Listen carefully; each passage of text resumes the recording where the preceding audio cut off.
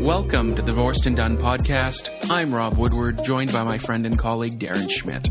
We're divorce lawyers focused on giving you the information necessary to move through the divorce process quickly and efficiently to maximize benefit to you and your family without financially or emotionally bankrupting yourselves. The information in this podcast is for informational purposes only. It is not legal advice or legal opinion of any kind. Enjoy the show.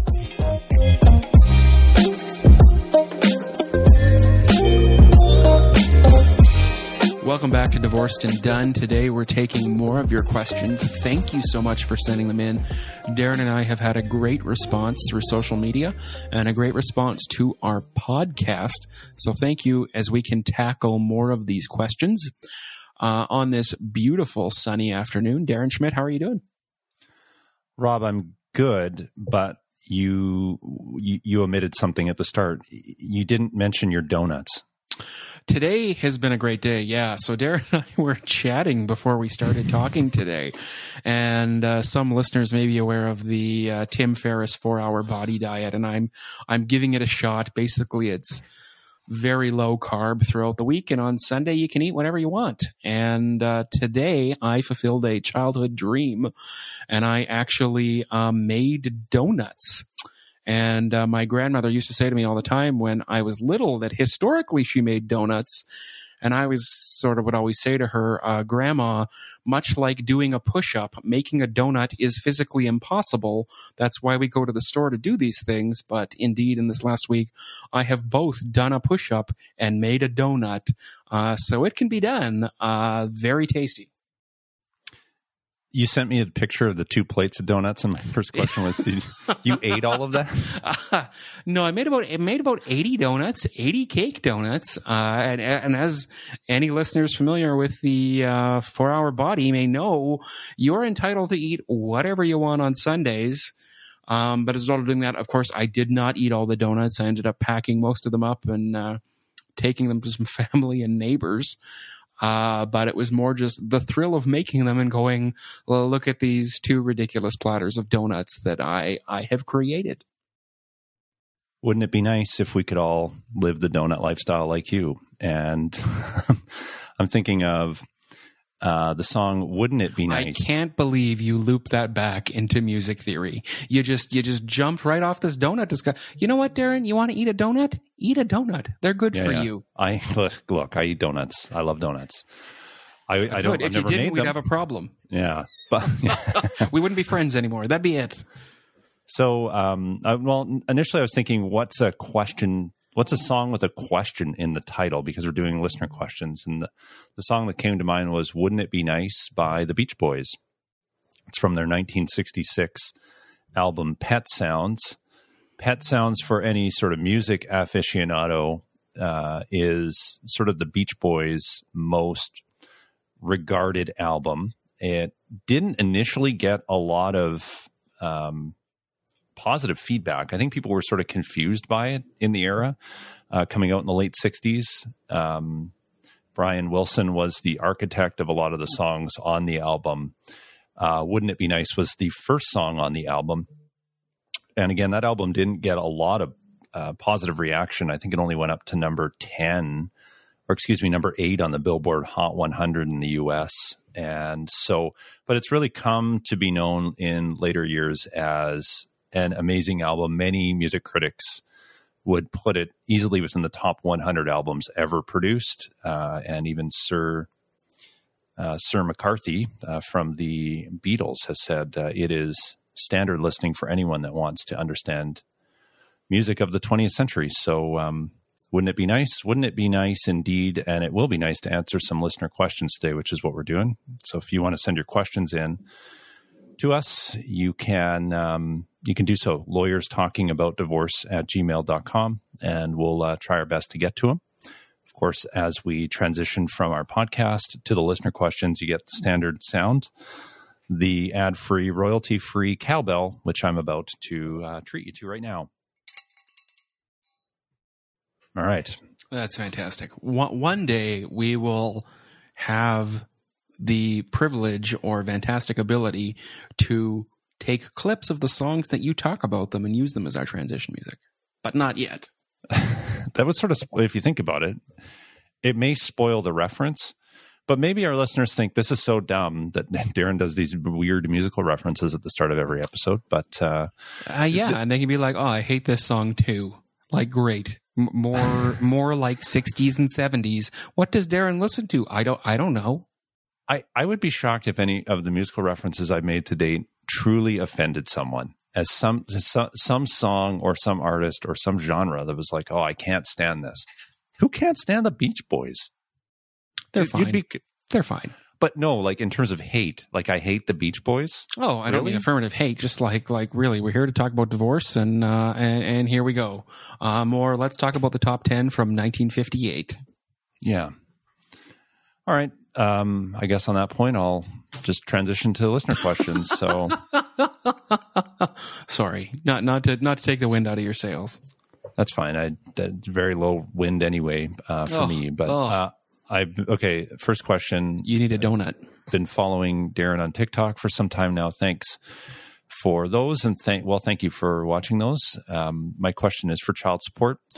If the parent receiving the child support has a good job and a career, and decide they want to change jobs to a lower paying job to gain more child support, and takes the payor back to court, is this something that can be done? And it's not said in the question, but clearly what's happening here is there's a shared parenting arrangement, because otherwise we don't care what the parent receiving support makes, because in that case, if we had a primary parenting arrangement, then we'd only care about what the parent paying support was making as income.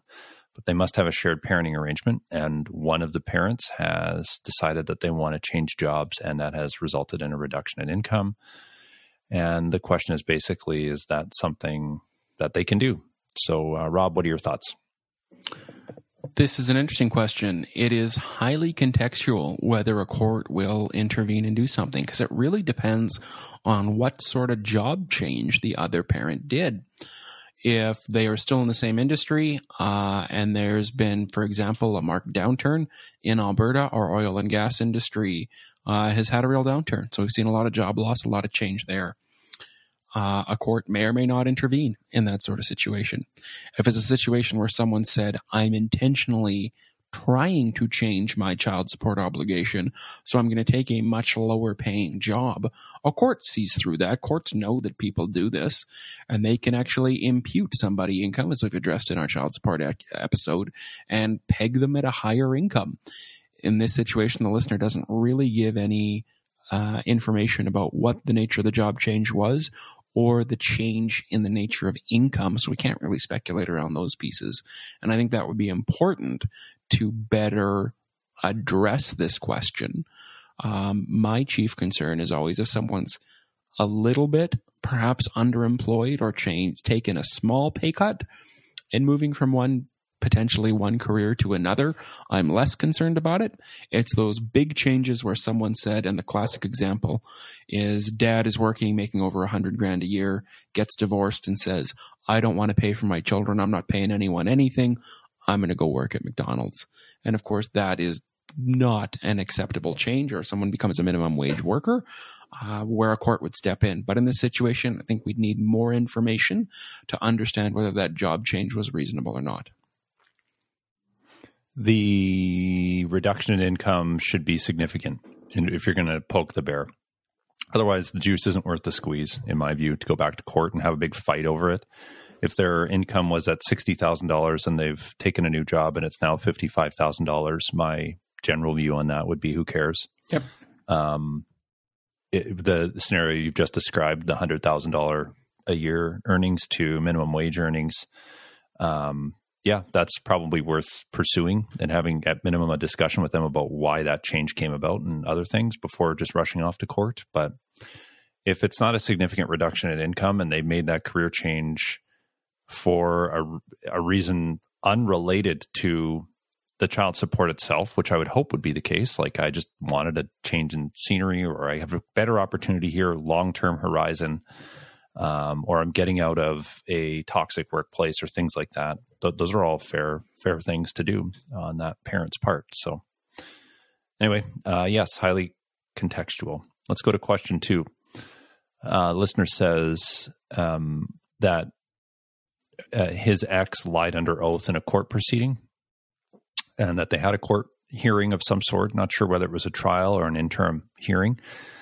And he says that she made the judge believe she was in military. It was in the military, or had a job in the military. And by making that allegation, this listener believes the judge gave his ex more parenting time with their child. But he says, I found out that she was dismissed from the military and continues to represent herself as being in active duty. And he believes she is using the status so she can move to another state. This listener's from the U.S., it appears. So a couple things going on. She may have misled the court respecting her employment status as being in the military, and he is suspicious that she may be using the status in order to try and relocate with their child. So, Rob, what are your thoughts? It would be important for the listener, as they say, they believe that her military status was the reason for the judgment for the judge giving her more parenting time. I would seek to receive a transcript of the reasons, if they're available, or a recording of the reasons, to understand exactly the decision that the judge made and why your ex was granted more parenting time. And if it was the grant of more parenting time was solely premised on your ex being in the military, and she is lying about that, it may be worth bringing that back if you have some evidence, or can get some evidence from the military, whether she's in the forces or whether she's been discharged, or if she was ever in the forces at all, if that really is a material issue. With respect to mobility, because the listener suggests he fears that this may be coming down the pipe and that she's going to rely on this military service issue to be able to move with their child, I would recommend, number one, find out about the military issue, but number two, and this obviously is in the U.S., but if whatever state the listener is in treats mobility similarly to the way that we treat it in Canada, as in best interest of the child, depending on the current parenting situation and what sort of parenting this listener has, it would be worth bringing it back to court before any moves or anything happens, depending on the individual factors and the structure of the current parenting order. I'd be really surprised if the initial parenting order was made primarily on the mother's employment status. It seems unusual, highly unusual. That's something you don't see. That would be one of many factors, I would think, that the court would take into consideration when deciding what is in this child's best interest, respecting where the child should be between mom and dad. So whether she was lying about being in the military or not, it may or may not be a hill to die on in terms of bringing this back to court. So I think that really needs to be thought about. Did the court really care that much that she was in the military when making that decision? Get a transcript. Yeah. Think that through. And what I would say is, particularly on that issue of setting aside an order because there may have been a misapprehension of fact, that's pretty complex. It's not something I would recommend someone does on their own. I've only ever done one of those, not related to a potential lying under oath piece, but and it was technical. It was tough. So I don't think this is something that the listener should pursue on their own. They should at least get some legal advice before doing it. All right. We have a question here. Rob, you've read through this in a little more depth than I have. So do you want to articulate what this question, what this listener is asking in their question? We have a listener out of Ontario who is concerned about her stepson. So her husband had full custody and full decision-making, but his ex, who has an extensive history of supervised visits and potentially some past drug use and other abuse, there is a concern that the ex will receive more parenting time with the son and is talking about taking the child in a homemade cargo van to travel across the country. And they're concerned about the ex potentially getting more parenting time, but also having the opportunity to travel across the country in a homemade van that may or may not be safe. And they're concerned about how the access or any of those things could happen if this person's moving across the country or in the process of traveling across the country. So the listener's been the primary parent. The other individual that has some access now, but maybe getting more access, wants to extensively travel across the country with the son in a homemade cargo van. And they're also particularly concerned here about the winter and what that would look like. What's your view, Darren? I think my view is, how can the child travel across the country?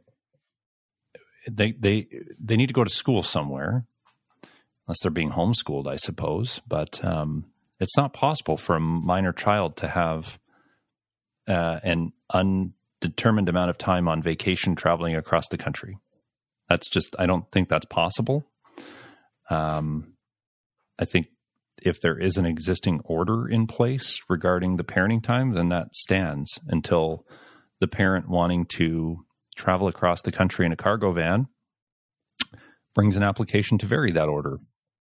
At minimum, there's some sort of status quo parenting arrangement in place, and I still think it would be incumbent upon that parent under Ontario family law legislation, or if these are married folks that have gone through a divorce under the Divorce Act, that the parent wanting to travel with the child would have to disturb that status quo by bringing an application in court to say, I now want permission from the court to travel with this child across however far they're going across the country or wherever. And I don't know, I just call me old school, but it doesn't seem like something that would be in this child's best interest, despite even the child perhaps wanting to do it. That would seem like kind of a fun adventure at first instance, but particularly to a child. But it just doesn't seem feasible. And it seems like this listener would probably succeed if the other parent was to bring an application in court saying, I do want this parenting time and I want to travel around with the child during the school year. I don't know. I just don't think that's going to happen. So what do you think, Rob? I completely agree. I think logistically this would be very challenging, particularly if there is some history of supervised parenting, drug abuse, and other things on the parent that now wants to travel with the child. A court would look at that really closely and make any decision in the best interest of that child. And number one, you hit the nail on the head, Darren. Kids have to go to school, and there's an existing parenting regime in place. Any lawyer talking to this other party who says, great, I want to make an application to just travel with my child all year long, they're going to say, super. Let's say you're in a week-on, week-off parenting regime, or even if it's less than that, whatever that parenting time looks like, how are you going to make sure that that other parent gets all the parenting time they have now, in addition to making sure that child continues to go to school or become educated? That's not a decision this one parent can make unilaterally. And if there's been extensive court history, it sounds like this will be an uphill battle for the individual looking to travel with the child. All right, let's go to our next question. This listener has a question about inheritance, an inheritance they are potentially going to receive. So she says, if someone's supposed to be getting an inheritance when they turn 25, but didn't have full access to it until that time, can that money be used to offset their financial sheet? I'm not sure what that means. The interesting part of this question is, what if the money was traceable but put into a joint bank account commingled during the course of a marriage?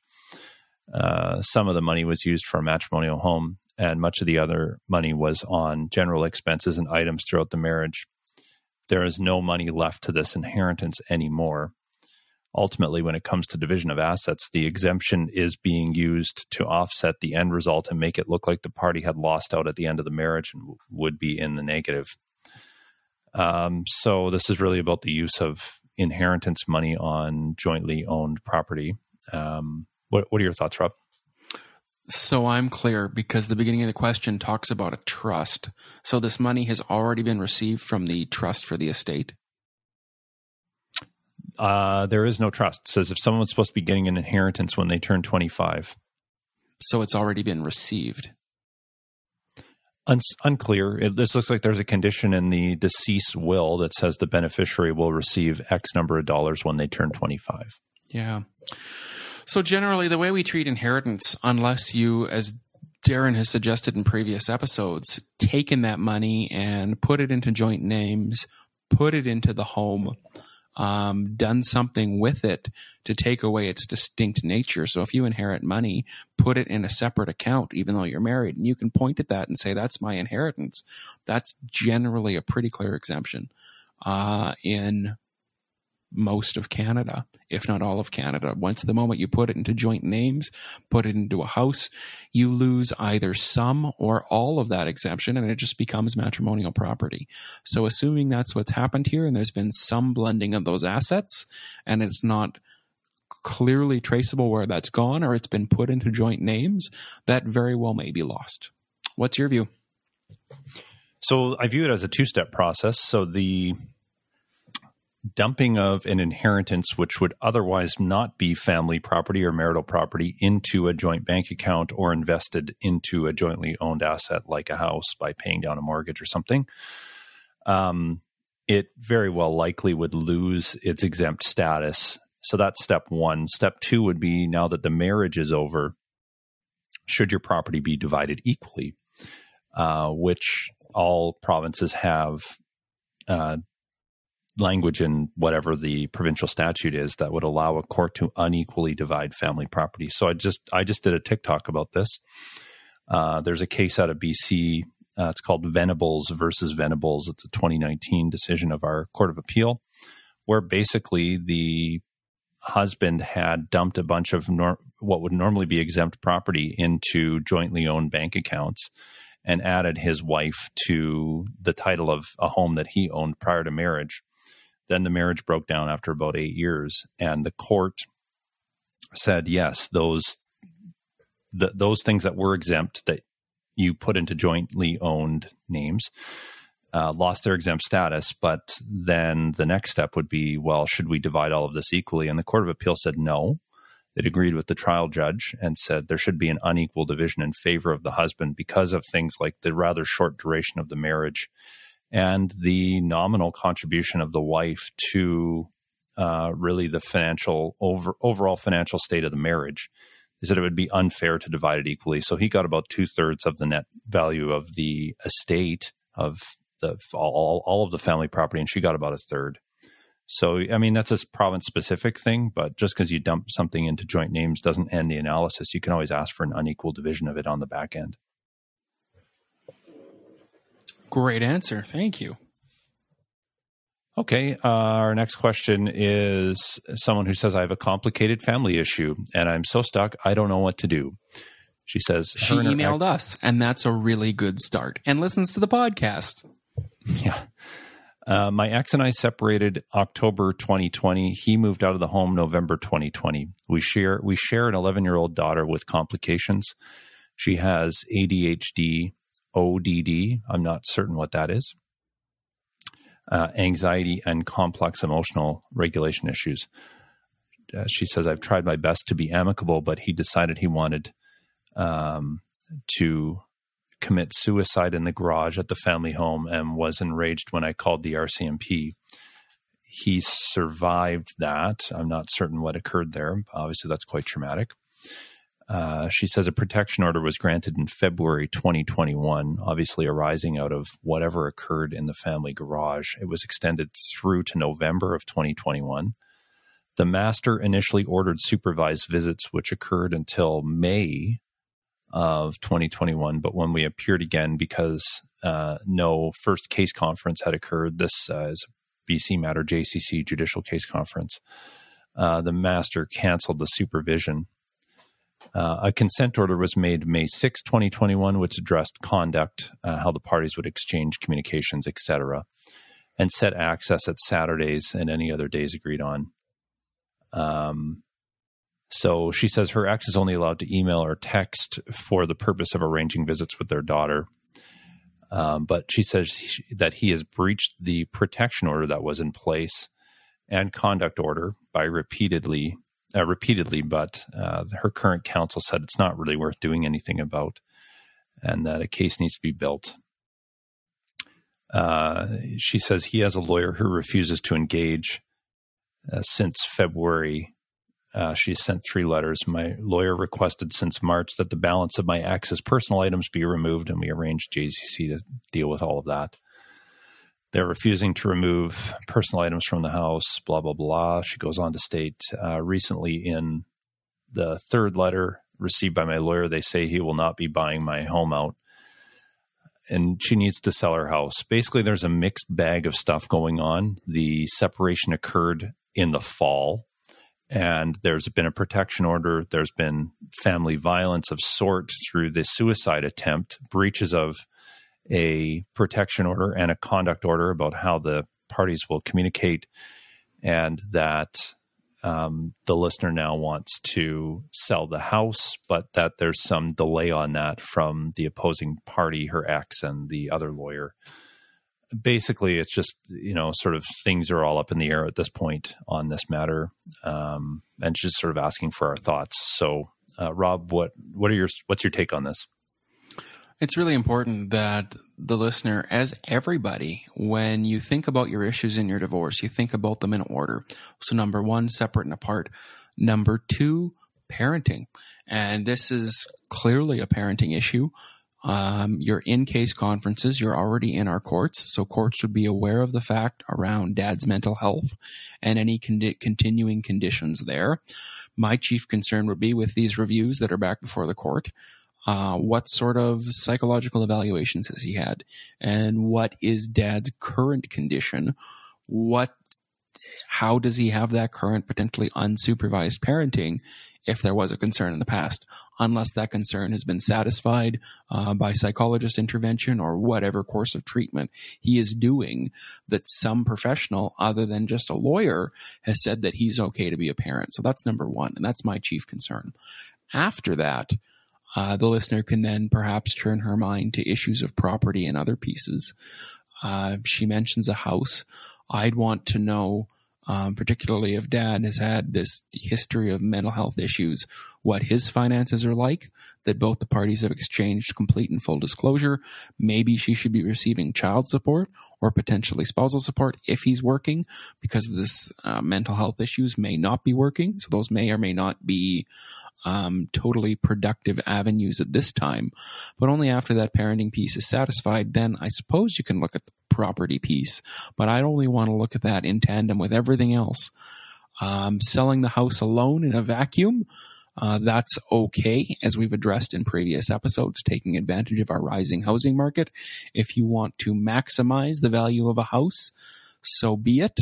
But be wary that if you sell the house now, or either by court order or by consent, that those proceeds are likely to be held in trust, meaning held by a lawyer, until all of your issues are resolved, or at least all of your property issues are resolved. And we strongly recommend that people don't start thinking about property or other pieces until those parenting pieces are resolved up front. And given the traumatic pieces that happened last fall, that's likely a continuing concern for this listener. And I'd also suggest, it sounds like she's only just shy of a year into this process. Given the dramatic pieces that happened on the parenting, this file may move to conclusion quickly, or it may not. And as we've talked about before, wrapping up any divorce inside of a year is always a really good timeline. So this is more likely a 2-year process. And I'd want to know first and foremost that your children are okay and what dad's parenting time looks like. What are your thoughts, Darren? I agree with everything, but I really want to hit on the last point you mentioned, which is that these folks haven't been separated a year. They're married, so they're heading towards a divorce at some point. You can't get that divorce till you've lived separate and apart for a year at minimum.